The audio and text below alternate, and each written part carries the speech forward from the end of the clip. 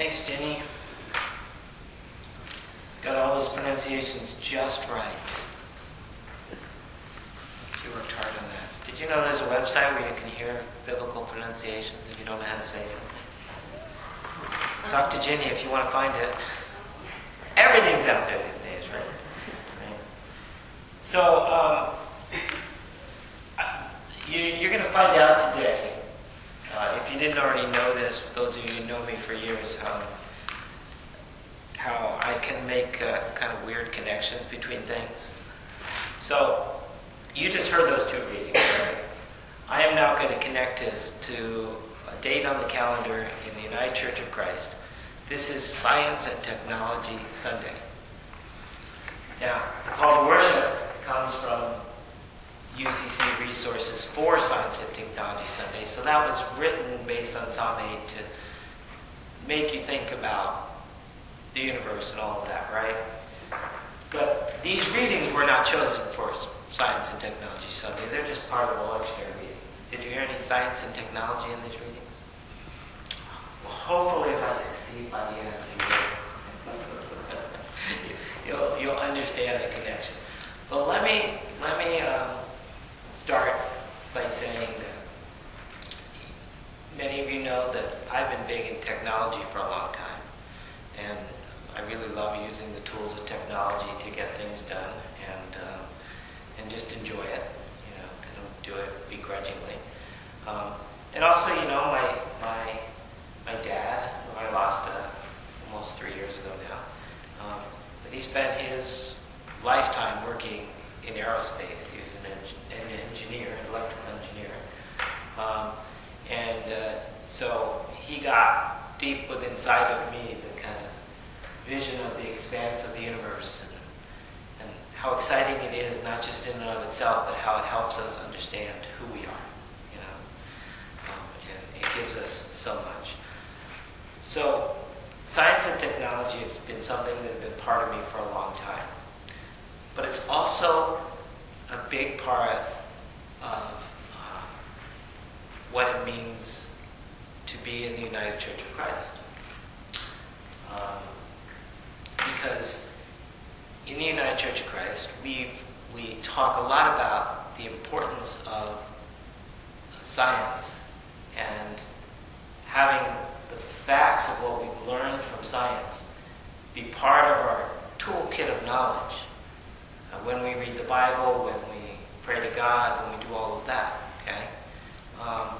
And we don't, like happens, it appears in some religious circles, pit science against faith. We see it intertwining. We see a connection between science and faith. So that's one thing. So we would, Peter talks about himself in this, Simon Peter, in the Luke reading. He calls himself a sinful man. Well, when we would talk about sin in the United Church of Christ, we would say one of the sins would be the denying of the validity of science. And I would then add to that, because I spent a lot of time working and thinking and reading about technology and what it does to us. So let me just give you a little bit of that background here. Simple understanding of what technology is, because it's not just something that came around in our lifetimes, although it's really exploded in our lifetimes. But technology is any tool that is developed through the gifts of humanity that extend the capability of what the human being could otherwise do. Okay? So, technology is any tool created by the gifts of humanity to extend the capability of what human beings could otherwise do. Right? Okay. So, you can go all the way back to, the learning how to make fire. That was a tool. You could go back to the development of the pencil, and the ability to have the technology of writing and do letters and be able to use it to extend how we could communicate with one another. All the way to what we talk about today, with all the computer technologies, and it's embedded inside of everything right now. Okay? So, from a technology point of view, what is sinful, not just the denial that any of these tools can be used for good, or that these tools don't come out of the gifts of humanity. Because where do the gifts of humanity come from? From the Creator. Right? Right? So to deny those gifts and the ability of those gifts to develop things would be something that would be considered a sinful sort of thing. Or to misuse those gifts and the tools that we create from them to do things that are against what this creation is about. Fundamentally, we talk about it all the time here, God is love, so against the ways of love. Anytime we use the tools to hurt people, to break things up, rather than to bring people together and to build relationships and build the common good, then we're using those tools, those technology tools, in what you might call a sinful way. Because what is sin? Sin is anything that we do as a human being that goes against how we were created to be. So, if God is love, anything we do that breaks the love bond, breaks the connection in the entire universe of everything that's connected, anything we do to separate out and to break those bonds is something that would be considered sinful. Right? So, in the United Church of Christ, we really take the disciplined scientific method seriously because it is doing a few things. It is helping us see things the way they are, see things as they were created, see things as they have evolved in this wonderful creation. And in understanding the facts of that, it helps us understand who we are in the world that we live in. So whether it is looking out to the stars, you love history, Juanita, one of the things that just absolutely fascinates me about looking at something that's a million light years away is that by the time we see it, we're seeing a million years ago. I still can't get my head around that. We're not seeing today, we're seeing a million years ago. Does that not tell us something about the amazing universe that we live in?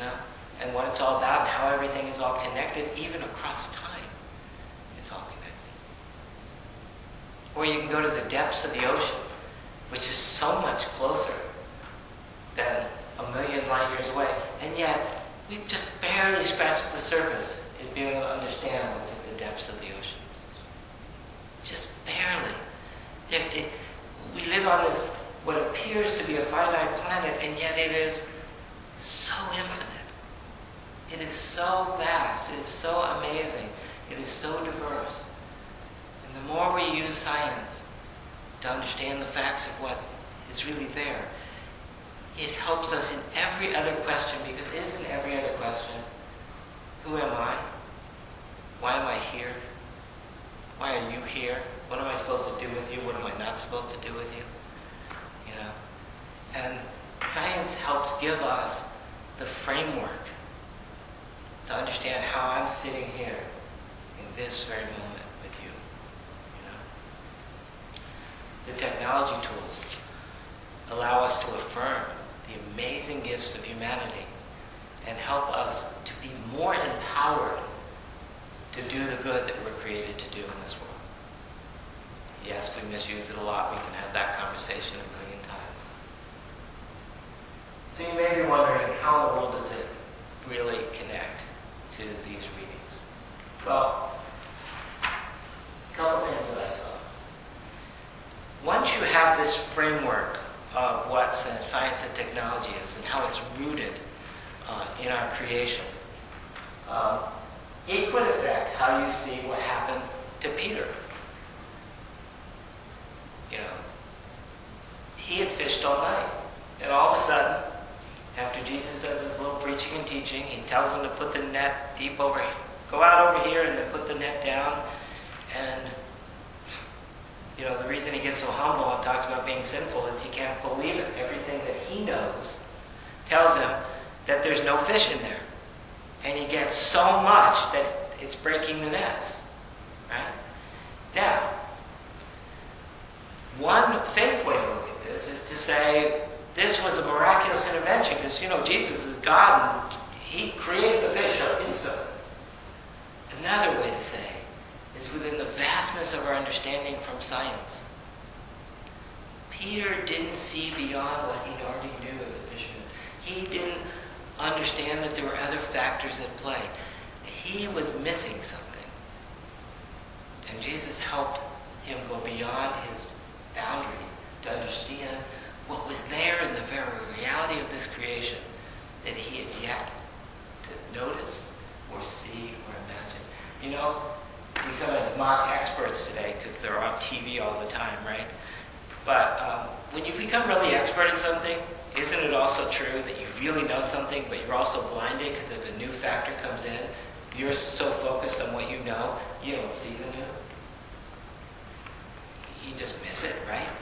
And the person who's much less expert than you says, but what about this? You say, oh, forget about that. Tomorrow. You know, and you're on TV, so you can't acknowledge that maybe your knowledge just got a little bit complicated.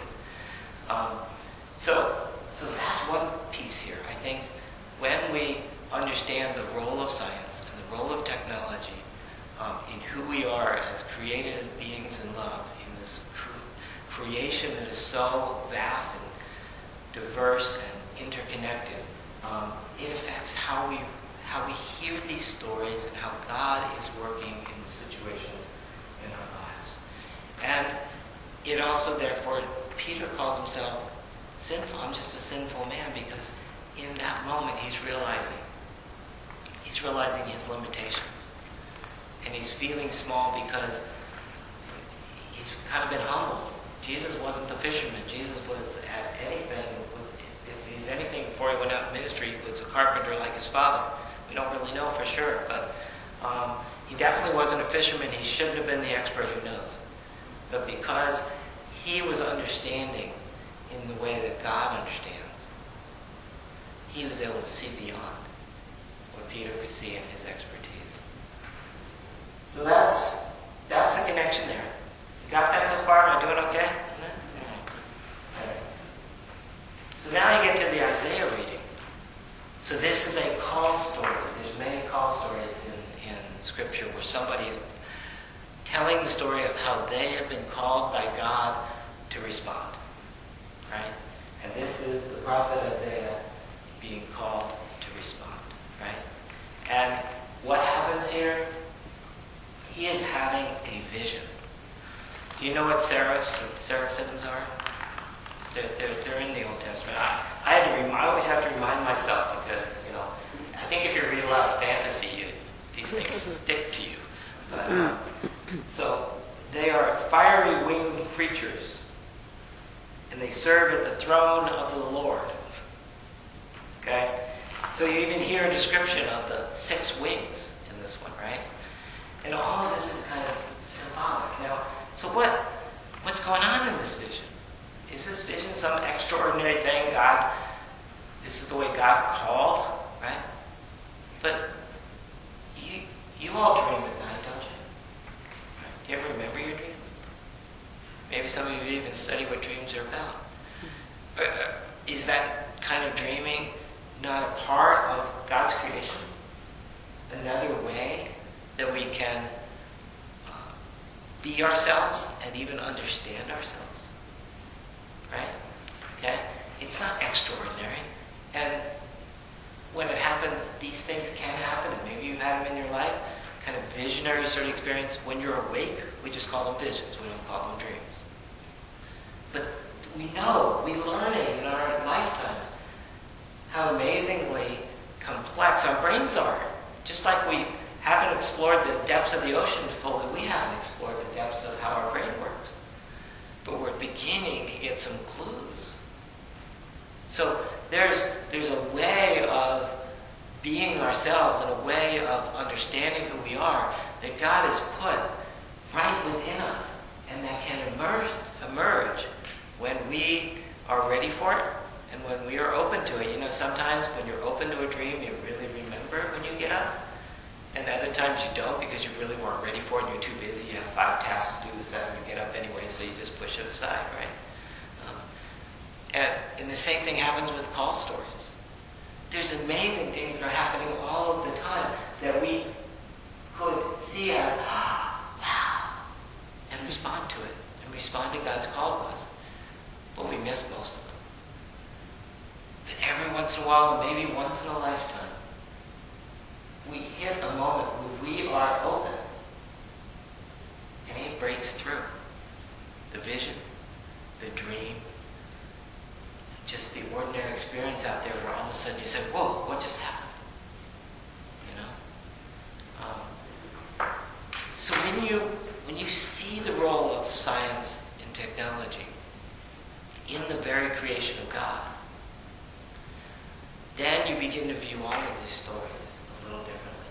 And you begin to see that God does not need to work in some extraordinary sort of way and kind of pluck out and say, oh, I'm going to do something extraordinary with Ginny today that isn't part of the normal creation I set up, just because I want her to do these 5 things. No. Not that God can't work that way, but I think the vast majority of the time, we miss the boat. Within the infinite, amazing love of God, the infinite possibilities that have been put from the immensity of the universe to the depths of the ocean, to the incredibleness of our brains, to all of creation, these are not extraordinary. We're just not paying attention most of the time.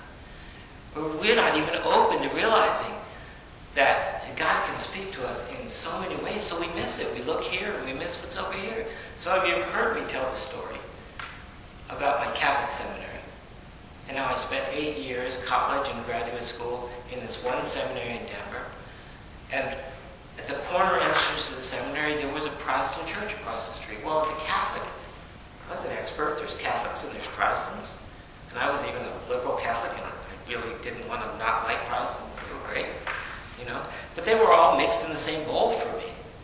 I didn't even realize there were thousands of Protestant denominations, you know. And so I knew for all 8 years that there was this Protestant church across the street from my Catholic seminary. And I knew it was named after the neighborhood in Denver that we were in called Bonnie Bray. It must have had Scottish roots. And that's all I knew. And then 15 years after I'm out of seminary, I say to my dad one day, I'm going to go walk through the halls of the seminary and kind of have some memories. Now I'm in the UCC, in the United Church of Christ. I walk through those halls and I come out and I see that corner entrance and I say, Dad, I got to walk down there because I don't know. Do you know what denomination that church is? He's Catholic, so he just thought it was Protestant. He said, no, I just know it's Protestant. I walk down there and I look across the street and it says Bonnie Bray United Church of Christ. I never heard of the United Church of Christ in my 8 years in seminary. Never knew the denomination existed.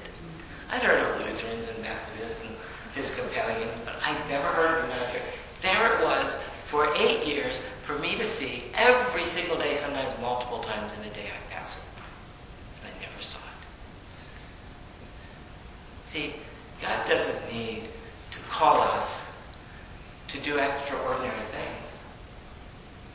We just need to open up to what's already there in the processes of this creation. There it was. But I wasn't ready to see it at that time. So what we celebrate on Science and Technology Sunday is the whole context of our lives. We hopefully on a day like this get real excited well, it gets hard sometimes. It gets complicated. We get real excited to delve into science a little bit more and understand things more, because the more we understand how things are and how things work, the more we not only understand ourselves, but we might have one of those aha moments where we say, I just made a connection I never made before. Now I get it. You know? And although many of us have weird relationship with technology, and we feel awkward around it, and some of us push it away, and social media has definitely caused us to have strong reactions. Maybe we'll see in those around us who have gifts in technology, maybe we'll see the goodness of their creation in God, in God's love, and how they've taken their gifts and they've helped empower more things to happen within humanity. Sometimes faster, because technology helps us to do more quantity than we could just do with our hands. Sometimes with more skill level that enhances our skills. Sometimes helping develop new kinds of skills that we didn't even know humanity had 500 years ago. You know? So look for all the gifts that people have, whether it's a technology gift or another gift, that extends the goodness of the human person towards the goodness of all of us, and empowers us to be more and to do more in our everyday lives and for the goodness of this world. So that's how I connect these two readings to Science and Technology Sunday. So you want to give me a grade? Did I make it?